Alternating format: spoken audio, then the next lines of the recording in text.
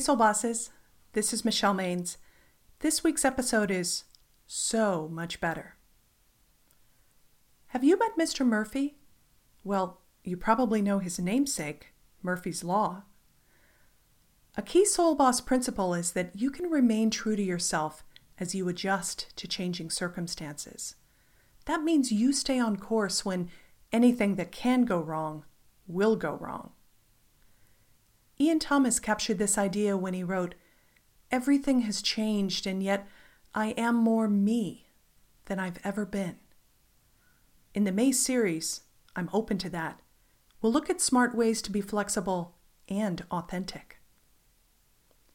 Olivia kept trying different personalities. She just didn't know it. As she sat down to her monthly breakfast with her cousin Wade, he braced himself. What now? How are those courses going?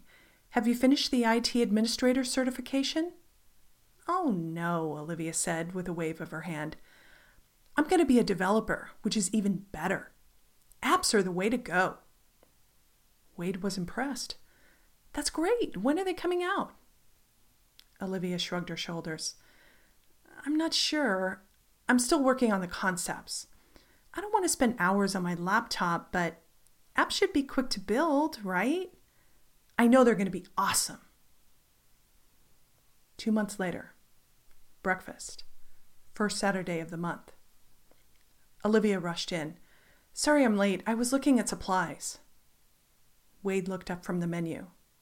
Supplies? For apps? No, Olivia said. I'm going into business with my husband. We're going to flip houses. We love watching Property Brothers. We can keep supplies like kitchen fixtures in our garage. Don't you need a fixer-upper first? Wade teased. No problem. There are plenty of properties out there. Olivia was beaming. The debt load is going to be really tricky, but this is so much better than developing apps. And then 3 months after that. Olivia dumped her bag and sank into the diner booth. After their house purchase fell through, it looked like the flipping business would have to wait, but that was okay. She had a new plan. Wade shook his head. Olivia, I can't take this. Every few months you have another scheme to make money. Scheme? How can you say that? I'm an entrepreneur. Yes, a bored entrepreneur.